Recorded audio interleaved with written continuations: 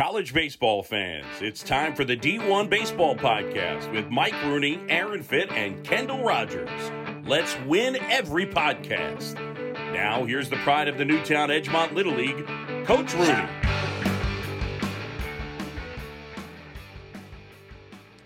Hello and welcome to the 34 Minutes of Heaven we call the D1Baseball.com podcast. I am your host, Michael Patrick Rooney. This evening's episode brought to us by our good friends at S2 Cognition. S2 Cognition delivers a revolutionary approach to helping athletes understand how in-game decisions impact their performance from the youth levels all the way to the pros. I don't care how good of an athlete you are, Joe Healy. I don't care what your exit velocity is, Aaron Fitt. And Kendall, I don't care how handsome your beard is.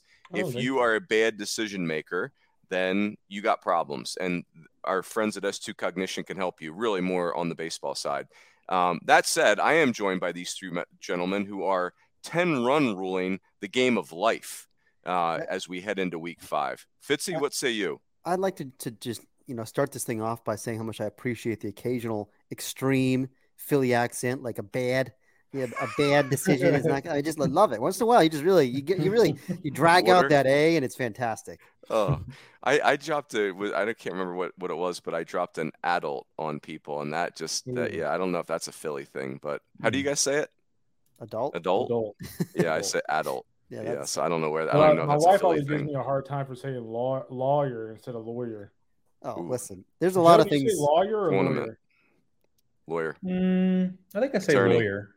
Yeah. What is it? Barrister in the UK? Barrister. That's right. Counselor. Joseph, you are clean shaven. Is that because SEC play kicks off this week? That's right.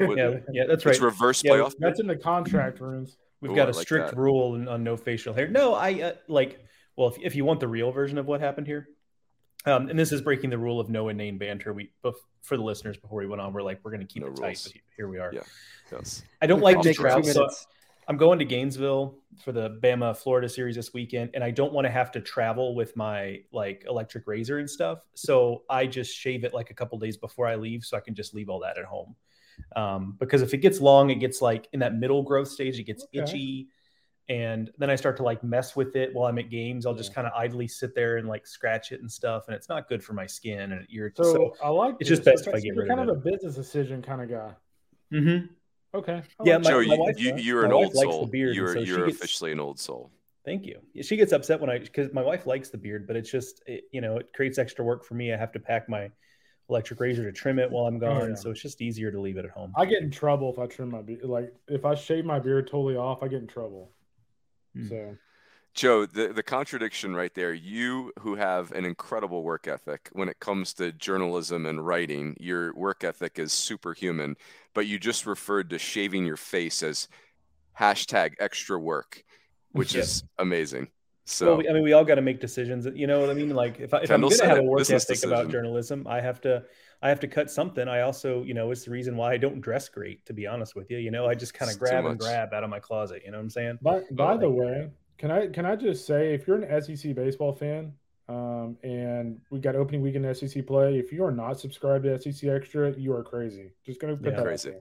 Yeah, yes. If you're not, what are we even doing? Yeah. What are we even doing? Yeah, a lot of stuff on SEC Extra this week. Quick plug. I mean, we're doing for each of the 14 SEC teams, we're doing a SEC play primer where Mark and I we're splitting them up and we're writing up, what's gone well, what questions are still out there, best player, best pitcher, best newcomer, breakout player, path to success, all that stuff for each of the 14 teams. So no matter who your team is, you'll have something this week that gets you ready for where the team is. Maybe if your basketball team didn't make the tournament, looking at you, LSU, South Carolina, all those teams.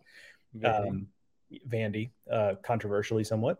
Yes. If you're one of those teams, and you're just tuning into baseball, this will be a great way to kind of understand in a quick snapshot where your team's at ahead of getting into SEC play. So got that rolling out this week. It's a great plug. It's almost like you wrote that out. Yeah, well done. It was only I was that prepared. Strong to quite strong. Gentlemen, let's touch on some things that happened in the rankings super fast, and then I'm gonna assign each of us a league tonight to really kind of be the catalyst for the discussion in each league. So we had Iowa and the Beavers of Oregon State come out of the rankings. We had Florida Gulf Coast and Texas Tech come in. We had the Boston College Eagles almost came in, maybe could have, should have come in. There's plenty of time for that. I just want to go out there. I want to get ahead of this story because I've been Please. chewing on it all day. It's been eating me up.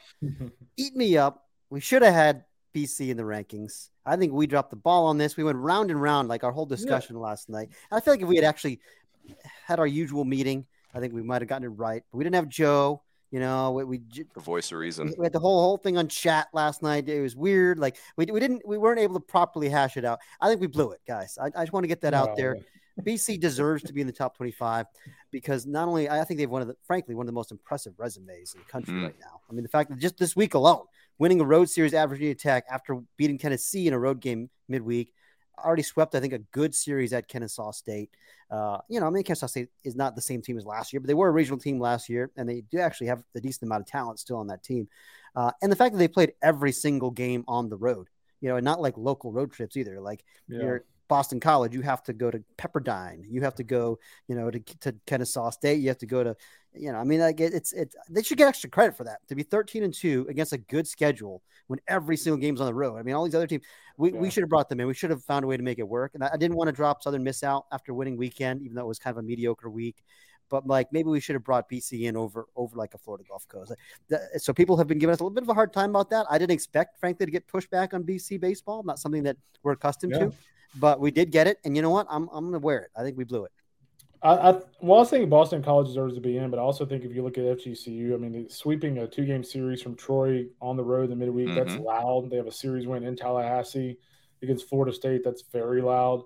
So honestly, I think that resume for me is a little bit of a wash. I mean, beating Tennessee in midweek's great and all, but I mean, to sweep somebody midweek on the road that's a good team is hard to do. Texas Tech, I think – I had questions about them after Shriners, but I think when you look at their offensive output against a really solid Iowa, starting rotation, Gavin Cash continues to knock the cover off the ball. I think it makes sense for them to come. And I think the one argument you would have is, is Southern Miss at this point a top 25 baseball team?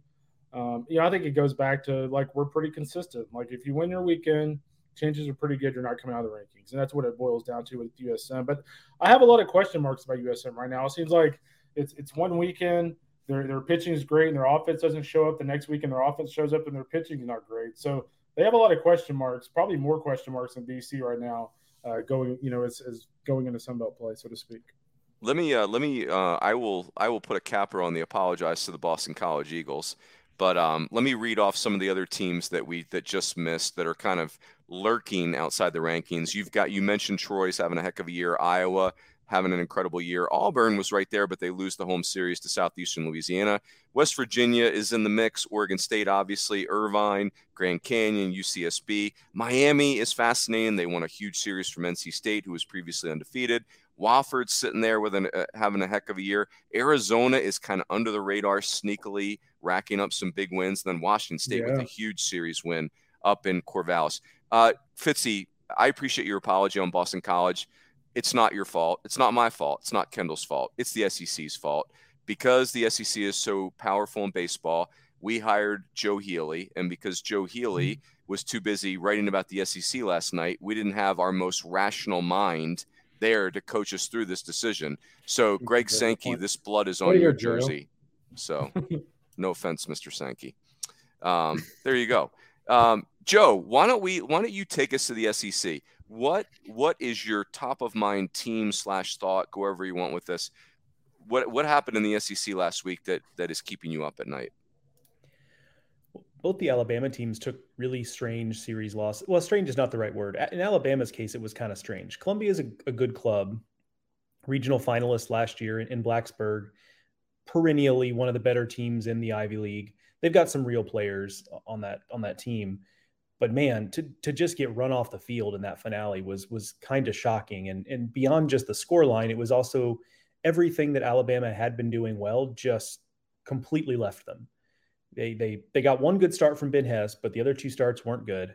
Grayson Hitt and Jacob McNary weren't good. And the bullpen didn't help. I mean, that's kind of been the thing is, Grayson Hitt's not been perfect this year, but when he's gone short, the bullpen's been there for him. Same thing with McNary on Sundays, and the bullpen just wasn't there. And, the offense was all right until the finale, but it just wasn't ultimately enough. So that was kind of weird. And it set off some alarm bells about what could go down this weekend now that in Gainesville. The counter argument, of course, is that perhaps a little bit of a wake-up call wasn't such a bad thing for Alabama, given that they'd cruised through their first, 14 or however many games it was to start the season. And maybe that'll be helpful in that way. But so that was one. The other was, of course, Auburn losing to Southeastern Louisiana. Again, good club. The bigger thing with them is I think it's pretty easy to see what's happening there. And Auburn is low-key really beat up. Mm-hmm. On the position player side, Bobby Pierce is out. Cooper McMurray is out. Cole Foster had a great midweek and a great first game of the last series, but he was out for the last two games of that series, the doubleheader they lost. And then, of course, Joseph Gonzalez is still out, the ace of their staff. And there's been no real update on him. And it's starting to worry me a little bit. And now maybe they were just holding him until SEC play and they're just going to tread water. And maybe we find out that's the case. But the fact that it's been pretty quiet has me a little bit worried about that. So it's a team that I think had exceeded some expectations, Auburn, through the first few weeks in terms of the way they looked, but now being a beat up version of themselves. If it stays this way through a few weeks in SEC play, we know how this league goes. You can start taking on water pretty quickly. Coach Healy, I have follow-up questions.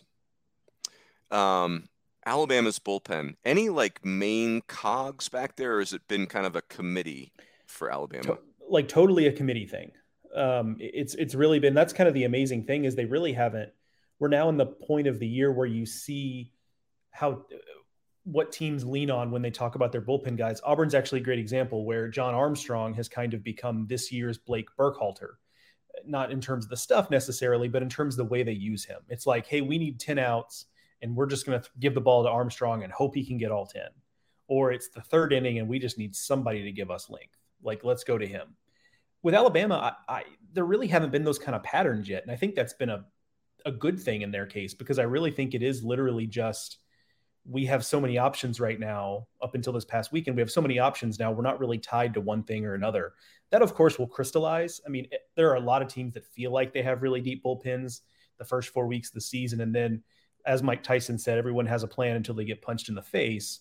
So that bullpen starts getting beat up a little bit. It shrinks and shrinks and shrinks and shrinks, and you end up with the guys you really, really trust. So I think that's coming. But as of right now, it really has been just a total by committee thing where, I think I mentioned this on the podcast before I don't know if it was you guys or with Mark, where I talked to a coach who had played them earlier this season. And he said the bullpen was their biggest strength. It was just, they kept waiting for somebody to come out of the bullpen throwing 89 miles an hour, and it just never happened. So, but that is something to watch, was how much of that was, maybe a little bit of feasting on less than stellar offenses. And we'll find out this weekend, because obviously Florida's a whole different deal. Kendall and Fitzy, I have a follow-up question for you, but Fitzy, you go first. I was just going to say, you mentioned the Joseph Gonzalez thing, just backtracking a little bit, and I am a little nervous about that. I saw Jason Caldwell wrote that it's shoulder soreness, which is always a little scary. And I think back to the fall, at the end of the fall, Butch said, hey, where he seemed like he was a little worn down. After the end of a long year, and he didn't have as much movement on his sinker, and we were trying to take it easy with him. And he said, at the very end, he looked a little better, and it made us feel better. Made us feel a little better, which that tells me they were kind of worried about it in the fall, and the fact that it's come out, and I don't know. And this is a big piece for Auburn. Clearly, maybe the key to their season is can this guy get healthy and be the dude they need him to be? They need that workhorse. And so anyway, just something to monitor. Kendall, I'll start you with my question. By the way, Joe, who knew that Mike Tyson, with that quote, he was talking about SEC baseball? That was kind of Mike Tyson scene. Century, no doubt. Yeah, seriously. He should get some licensing for that. Kendall, so LSU this weekend, LSU is 10-run ruled like everybody, which is fascinating. Yeah. Their rotation this week was Skeens, Ty Floyd, Thatcher Hurd. So two-part question. Does that make you feel better about LSU, if that was even possible? And is that the SEC rotation? Is that what Jay Johnson's going to run out there for 10 weeks? That's the best rotation. I think you look back at the fall when I saw LSU, and Ty Floyd, other than Grant Taylor, was the best pitcher I saw on the field. I didn't see Skeens that day because he was out. But when Ty Floyd's right, it's up to 96, 97 with a nasty breaking ball. You look at Thatcher Hurd. I think I've talked about this numerous times, but you're talking about a guy with a breaking ball with spin rates, over 3,000, is going to sit anywhere from 92, 95 with his fastball. had an iffy first start of the year. I think it was against Southern, but has been really good the last couple of times out. So, yeah, I do think that, I kind of said this going into the season when they had Riley Cooper opening weekend on the weekend rotation. I was just like, man, that's not who I would have in there going to the SEC. And now they have 3 guys that I feel very, very confident in an SEC weekend rotation. Yeah, I love Ty Floyd in the fall. Thatcher Hurd goes without saying. He's one of the best, freshman arms in college baseball last year until he got hurt. So, yeah, I felt pretty good about LSU, to say the least. Crazy. Fitzy, I'm going to have you take us to the ACC. I just want to mention something in the SEC. I have a toxic relationship with Vanderbilt right now. Like, I keep mentally breaking up with them, and they keep not letting me get out of the relationship. They've not lost a weekend. They do look weird at number 6 in our rankings right now. I think that's undeniable. Enrique Bradfield Jr. hasn't, he's having his worst season in college right now, which is jarring, but it's early. It's obviously very, very early, but the Vandy thing is so interesting.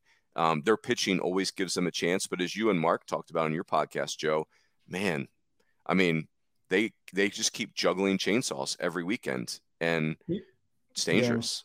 Go ahead, what's really interesting to me about the SEC too, and Joe has seen Georgia, but Georgia's gotten off to a really good start, and South Carolina's gotten off to a really good start. And those 2 teams played this weekend. I'm still not sure what to think about either of them.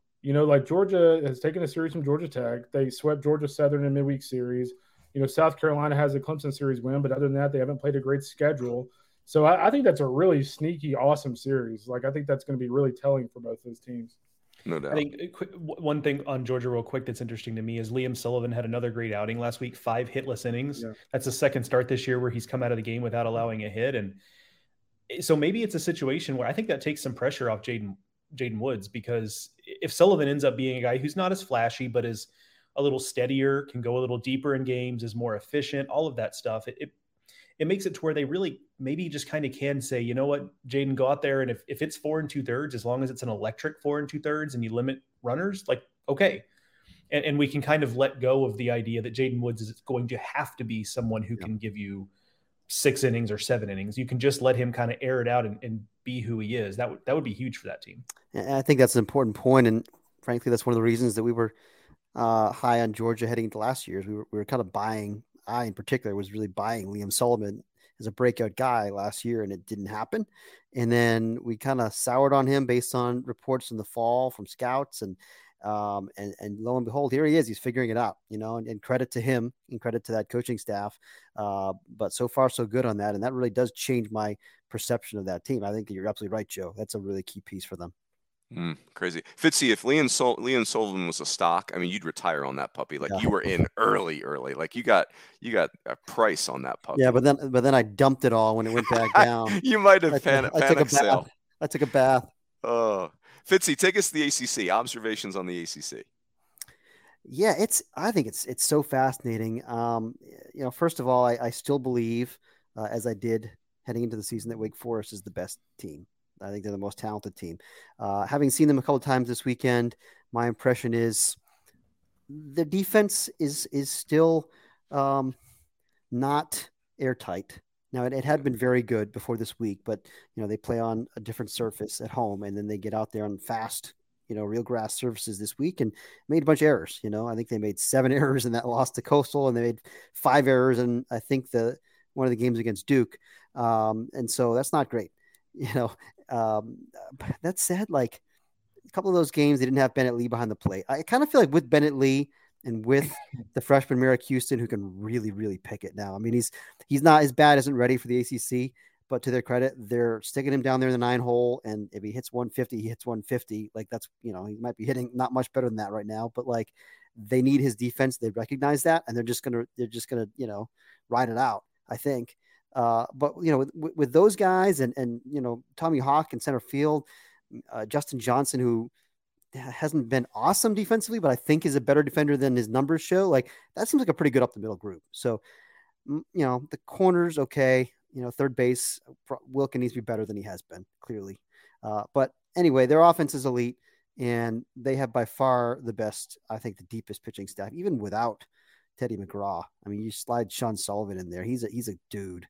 Rhett Lauder's a dude, and Josh Hartle has become a big time guy now too. I mean, it's, not big time velocity, but boy, the metrics are elite. I mean, it's just that unparalleled angle, approach angle, that horizontal approach angle, I believe, that really makes that 89-90 play up, and cutter, curveball, changeup. Like, he's really, really taken a step now. And so, and I think the bullpen too. I mean, the pieces are there, obviously, with Kim Manassi and, and Cole Rowland, the setup guy. I just think they've got more depth there. I think it's more real arms on that staff. That's my concern about the other teams around the league is like, NC State can rake, Virginia can rake, North Carolina can also. I mean, I think it's the bottom half of their lineup is a little bit more exploitable, but certainly the top 6 guys are really good. There's a lot of really good offensive teams, but how many of them have the real pitching also, like real arms? Like UVA's weekend arms are just their pitchability guys are fine. Maybe that's good enough because their offense and their defense are both elite. But I mean, the pitching is like Wake has arms. Louisville, maybe that's the answer. Maybe Louisville is the most complete team. I haven't seen them yet, but certainly, Kendall, you liked what you saw from their arms. I mean, well, let me ask you, Kendall. I mean, I don't know how much we talked about it last week, but obviously we talked about Hawks. But is that a real pitching staff, real arms on that rotation and in the bullpen? Yeah, for sure. I mean, the rest of that rotation gave him length that weekend as Shriners. I mean, Greg Ferrone, got in the middle innings. Carson Liggett got well into the middle innings in a run rule game. So, I mean, I actually thought they had depth coming this season. They had a lot of arms back from last year's team. But I think when you look at, we haven't last week we didn't even talk about guys like Riley Phillips who, they're expecting to kind of get back. He said he was out for the fall with some sort of injury, but he's back now. They're hoping he's gets on a roll. Cade Kuehler and guys like that, or Tate Keener, or get them all mixed up. Right. Tate Keener. They expect him to kind of get on the roll as well. He's another guy who, missed a month of, spring workouts to start, in January. And that's an important arm for them. That's a veteran. That dude's thrown a lot of innings. Exactly. They've got a ton of options. That's interesting. So, yeah, I think I think you could argue Louisville might be the most complete team. Fitzy, I agree with you that Virginia's position player group is special, and their pitchers remind me of my mom's bologna and mustard sandwiches from second grade, where it's just like, it's fine, okay. Right, Mom? Like, I'm not mad at you, but I'm not like, I'm not doing dances at Culbertson Elementary School here. It's pitchability righties, and also like for sure they've got guys from the left side too, but like it's mix and match. I mean, it's it. I mean, it's not gonna be dominant, but that's it doesn't mean it doesn't need to be. You throw strikes, let that defense make plays. Now, I love that team on defense too. Yeah, I will be really interested to see Hawks against Georgia Tech this weekend because Georgia Tech can hit, and A&M the weekend they played A&M was really scuffling offensively. But I mean for that weekend, I mean it was legit like 92-95 with like a hammer breaking ball. So I'm actually very curious to see how he matches up with that GT lineup this weekend. And I'm going to throw something else out here, Runes, to cut you off. Florida State, I mean, clearly has some real arms. And I think it was intriguing that they finally made the move and put Wyatt Crowell in the rotation this week, right? It was a 6 innings, first career start. I believe it was 6 strong innings, shutout ball. Yeah, he was 10 awesome. strikeouts. Yep.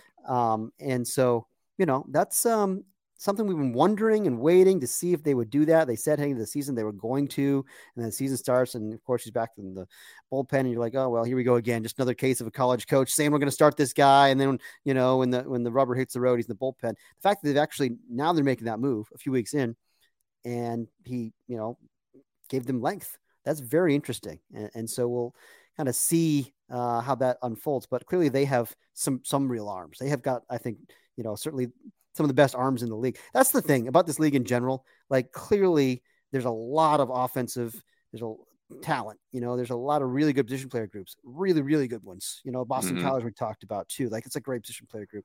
But the gap in the quality of pitching between the ACC and SEC is large.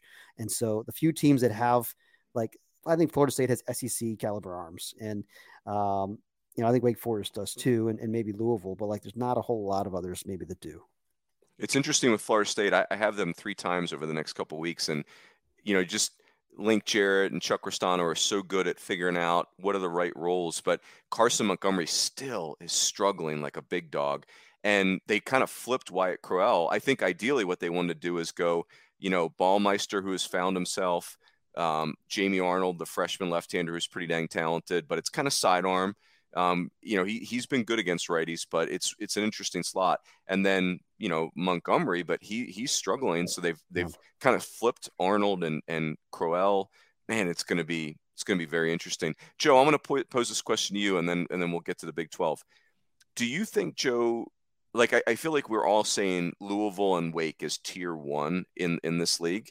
Do you feel like Virginia merits being in that tier, or are you not ready to pull the trigger on that yet? I'm not quite ready, but I get the sense I'm maybe a little bit higher on them than the general consensus, because I see what everyone else is seeing on the mound and kind of being uninspired by that. But I do think Aaron brings up a good point that what they're really looking for is our pitchers who can throw strikes and induce some contact and let their defense play, which is a good, good strategy there. I also think it's interesting, and I don't know if this is a coincidence or what the deal is, but Virginia has had a string now in the last, 5 years or so of really highly recruited guys that got to campus. And then Mike Vassell eventually came around, but it took him a while to get there. And then Nate Savino, there was kind of a feeling that he never quite hit the ceiling that everyone had expected him to. And so I'm not so sure that this might actually just be a better strategy for Virginia. Just guys who, throw strikes and are, hard-nosed pitchers. And that's not to say they don't have high, Jack O'Connor is a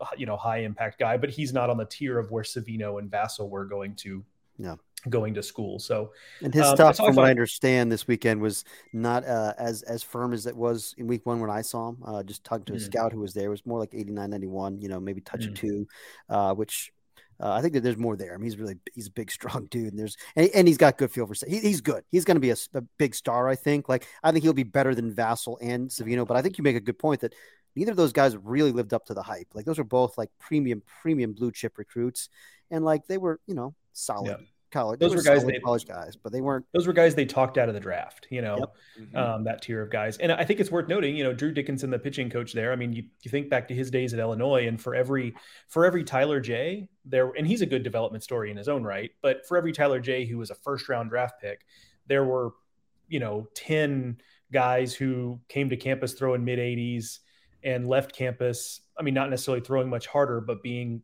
stalwart weekend guys on Illinois teams that went to regionals, right?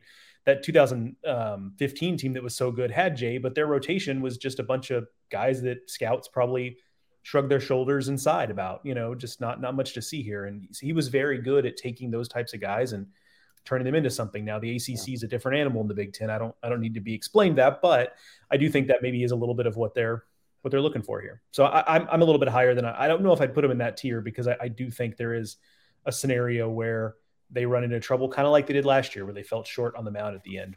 But I'm fairly positive on them overall. Them and Virginia Tech both for similar reasons. Yep. Yeah. Watching BC and Virginia Tech, one thing I'll tell you guys about BC, they are just old. They are old on the mound. They've got Division III fifth-year kids that aren't going to just go fastball and fastball county. BC is old and very interesting, and they compete like crazy, like Mike Gambino teams always do. So interesting. Go ahead. And I was skeptical of Division III kids from Rhode Island schools, right? Roger Williams and Savio Regina, like, are those guys gonna be able to make the transition? And it looks like they have. Like, that's been huge. Those two guys in particular. Flynn, I think, is pitching in the rotation for them.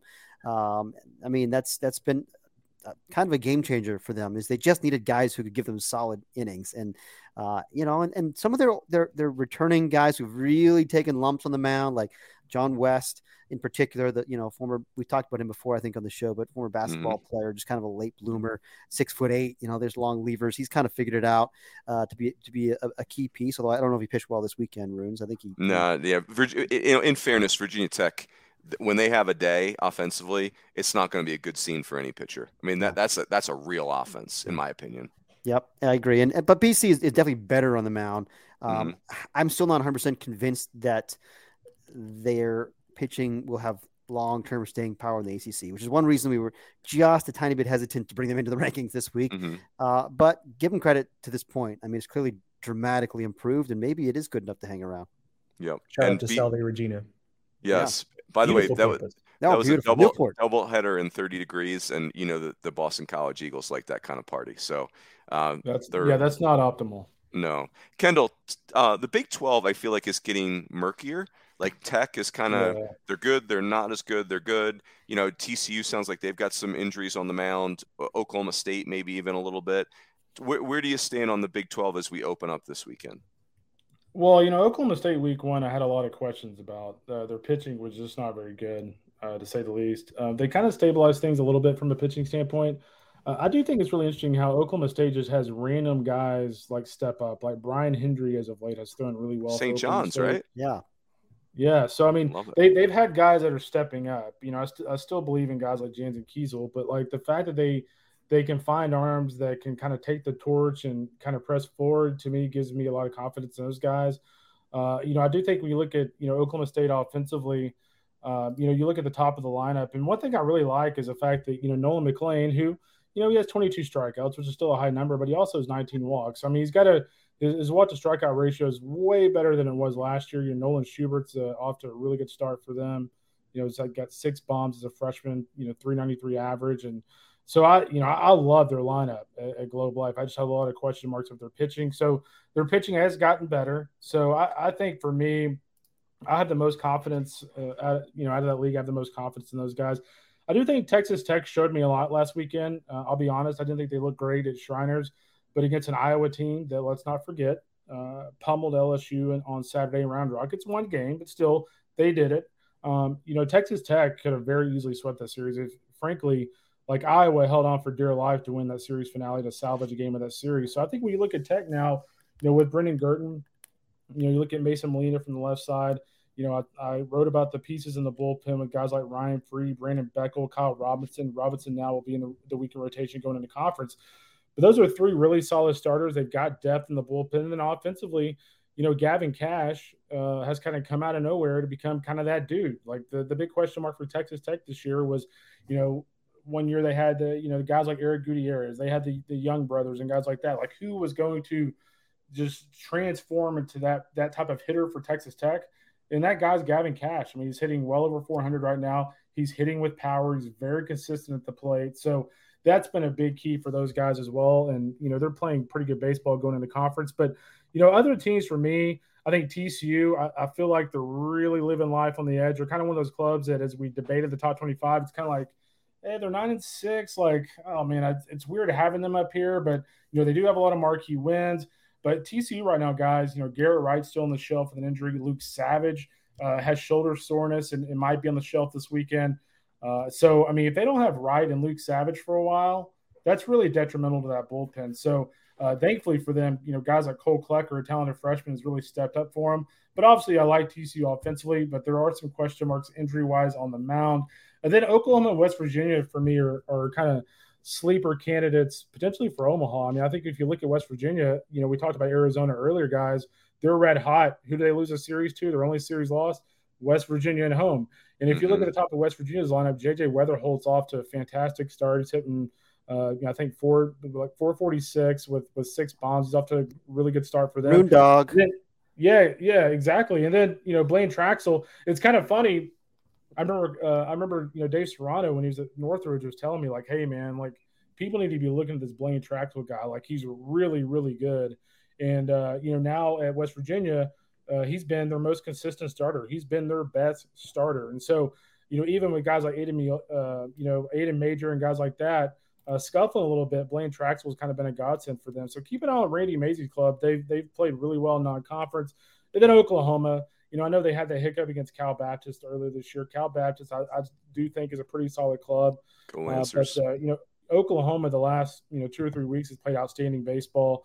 They dominated Houston over the weekend. They have a few injuries too, but again, Oklahoma's playing really well right now. They're 9-1 in the last 10. They've won 5 straight games.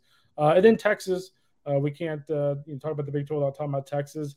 I just have them a step behind these teams. I just think when you look at Texas overall, if I'm David Pierce and I look at LeBaron Johnson, like, he's not my Tuesday guy anymore. And they're starting him on Tuesday tomorrow against North Dakota State.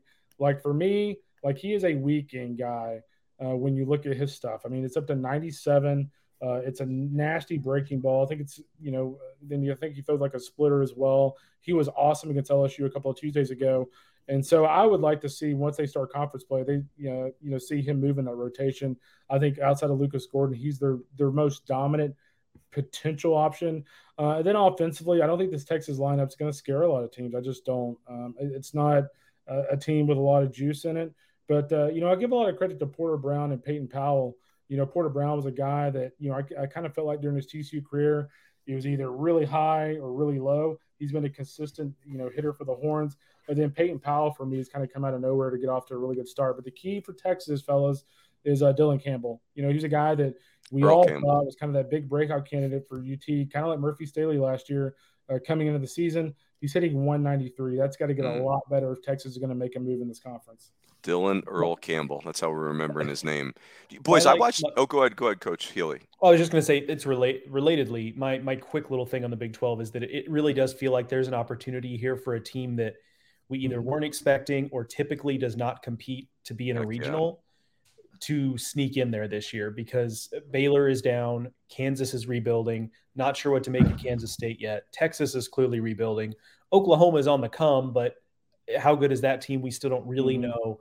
So it feels like an opportunity for a West Virginia to finish in the top, 3 or 4 in the conference, or some other team in that mix to really make a move here, because we've got 3 teams at the top that we feel pretty good about. And then after that, we have a lot of questions. So it does feel like, hey, if you're one of these teams that always finds yourself trying to, climb up the grease pole to get to the top of the Big 12, this year might be your year. Well, the other thing, Joe, real quick on West Virginia is, we talked about Blaine Traxel, but, Ben Hampton's a very accomplished weekend guy in that conference. And then you throw guys like Carlson Reed, who's, he's had his ups and downs, but, it's a big-time arm. And then you assume guys like Aiden Major kind of get back on track. I mean, that's actually a really talented pitching staff. Yeah, I think that's a great point that you guys make about West Virginia. It does feel like this is their year to kind of get back into that regional. But I will say I'm buying Oklahoma, and we won't talk a lot about them because we talked about them last week. But I think they figured it out after that opening weekend hiccup. It's coming together. I love what they got from their starters this weekend. Cale Davis and Braxton Dow, that both pitched very well, which I thought was encouraging because weren't great in Frisco. But like if those guys can give them length like that, and Jamie hit, is your Sunday guy okay?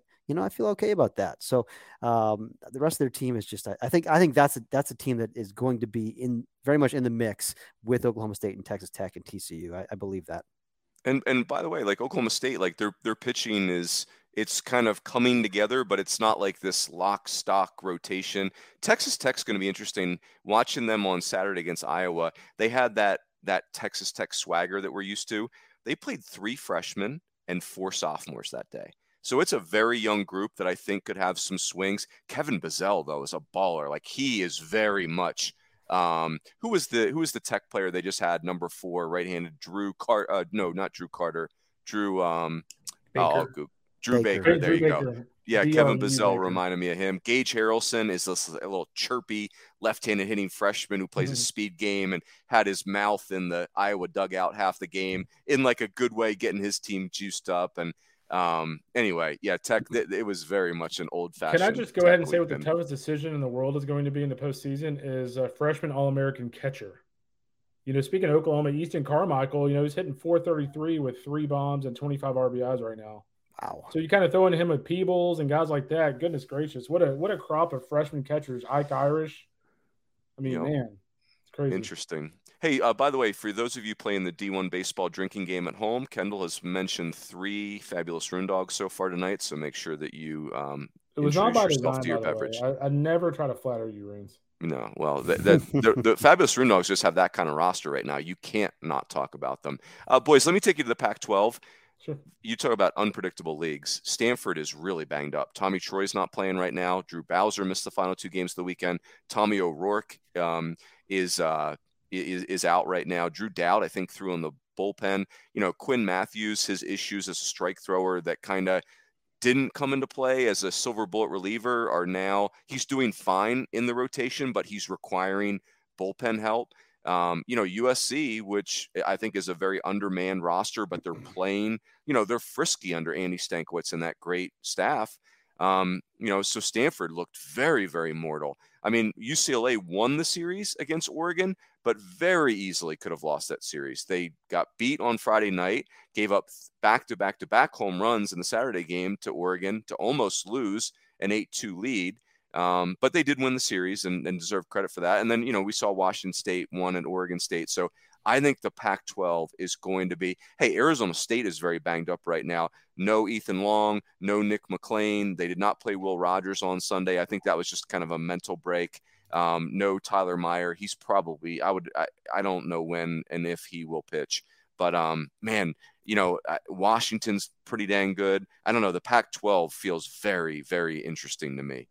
I saw a lot of that Washington series because I'm one of the 8 people that has Pac-12 Network, and they played 2 of those games against Utah on Pac-12 Network over the weekend, and they happened to work out in time slots where I was looking for a game to watch, and I came away pretty impressed. Now they've played a pretty soft schedule so far, even at a conference, and then catching Utah opening week is obviously one of your better. Utah at home is one of the better things that you can get in the draw, but. Pitching wise, Kiefer Lord has looked the part. Stu Flesland in the rotation has been great. I like the kind of 1-2 punch of Emmanuel's and Case Matter in the bullpen. Offensively, AJ Guerrero, Will Simpson really hasn't even totally gotten going yet. It feels like maybe there's a little something there left. Cam Clayton, a guy I know you like Runes, and then the preseason you kind of picked him out a little bit. So it feels like a pretty deep lineup. I don't know if there's a whole lot of star power necessarily, and some of that is maybe just because we're talking about Washington, and that's not a glamour program out there. But I came away pretty impressed with just the raw talent. So if you throw out like the level of competition and all that, and that being said, they're handling the competition, so there's something to be said for that. But if you're kind of looking around the Pac-12, and I'm sure Kendall agrees because he picked them in our little draft of teams to be better this year. I think you'd do well to buy some stock in Washington at this point. I would like to make a quick observation here. Pac-12, another league that does not have any team with a losing record at this point. I think the same is true for the SEC and the ACC. Those 3 teams are all up there, the top 3 in conference winning percentage at this point, all above 700, which is very encouraging for their chances, all 3 of those leagues, to send a lot of teams to regionals. Because unlike the Big Ten, for instance, which the Big Ten, conference winning percentage is 500 overall. But if you look at the bottom of the league, you've got a Minnesota who's 2-14. You've got a Northwestern who's 0-11. You've got a couple of real drains on your RPI there. And I think the Big 12, as we talked about, we think Baylor is going to struggle. Kansas right now is above 500, but how long will that last? I mean, I still feel like the Big 12 is going to be all right as far as that goes, but it does feel like the ACC, SEC, and Pac-12 in particular are all positioning pretty well to send more teams maybe than they normally would, and we'll see how that shakes out. But it feels like one of those years where maybe we've got more power conference teams than usual. Although I think the Sun Belt is kind of the one mid-major league that could gobble up more than it has in the past because of the way that league has expanded and really adding some great programs. I'll tell you what I think can happen, boys, is I could see all 4 of these leagues. Think about the final weekend of the regular season. We play Thursday to Saturday because of conference tournaments. I could see us playing for 4 different league championships on that Saturday. I don't see, I don't see, as good as LSU is, I don't know that they can pull away and run away from Florida and Tennessee. As good, we're convicted on Oklahoma State. Can they run away from that league? I don't think so. I'm certainly not convicted that anyone in the Pac can run away. And I don't think Wake or Louisville can run away from that league. I don't know. This could be really, really fun this regular season. Agreed. Boys, go ahead and finish. No, I was going to say, then you have the Sun Belt. We had a chat question about the Sun Belt today, and honestly, when you look at that league, I mean, you could legitimately make a case for 6 bids right now. I mean, Chris Finwood's done a really good job with Old Dominion this year. I'm not sure I expected him to be that good this early. Troy, they haven't played anybody, coming off a series win at UCF. You got Southern Miss, Louisiana, Texas State, Coastal Carolina. I think you have other teams like South Al and Georgia Southern who you feel like are going to make a move at some point. I mean, that you could look right now and go, hey, I could see 6 bids coming from that league. Now, will that happen? I don't know. But, I mean, there's a case to be made. So It good. certainly feels like all 6 teams you just mentioned are going to be very much in the hunt. Like they all feel like they have regional caliber. I mean, when we were looking at this league in the preseason, we had a hard time deciding which teams we wanted to project for regionals because like all those teams feel like contenders. So great. By the way, I don't know if you guys can hear that, but the great Jennifer Rooney J-Row, if you will, is blending in the background. Her blender will not. It's not waiting for the podcast. Like there's a routine. Children behind me a second ago. I had to mute myself. I don't hear any of it. You guys are doing great. Yes, world-class microphones we got. What do you think's in the blender, Runes? It's funny when I go to the grocery store, my wife has lunch meat every day as part of her lunch. And, in fairness to Jenny, she has a really strict diet. She's really disciplined about it. But I'm the only person in our town that I go to the grocery store and I get in the lunch meat line and I say, hey, could I have 16 slices of Black Forest ham?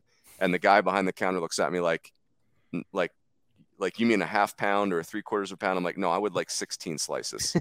That's how we roll in the Rooney household. We count our slices. We know what we want. I'm just glad Jenny and I have something in common. We both have very strict diets. Where's your rally broccoli, Kendall? It's 45-minute mark. So great. Rally broccoli this stage of my life would be probably a good idea. Oh, Kendall, you need your rally. My favorite thing on Monday mornings is I try not to go into comments on Twitter except for your Twitter account after we post the rankings on Monday morning. My favorite one today, it was like Steven Schock last week where, somebody was given some guy named Bill was giving Steven a hard time about his Twitter handle being Big Donkey. So Steven, as only Steven Schock could do, says, all right, Twitter, help me pick a new Twitter name. And Steven's wife got on there and said, Steven needs to come home and take the trash out tonight, 47. But then somebody had the best one. Bill was the commenter that was ripping on Steven, and he said, at Bill sucks 47 should be Steven's new.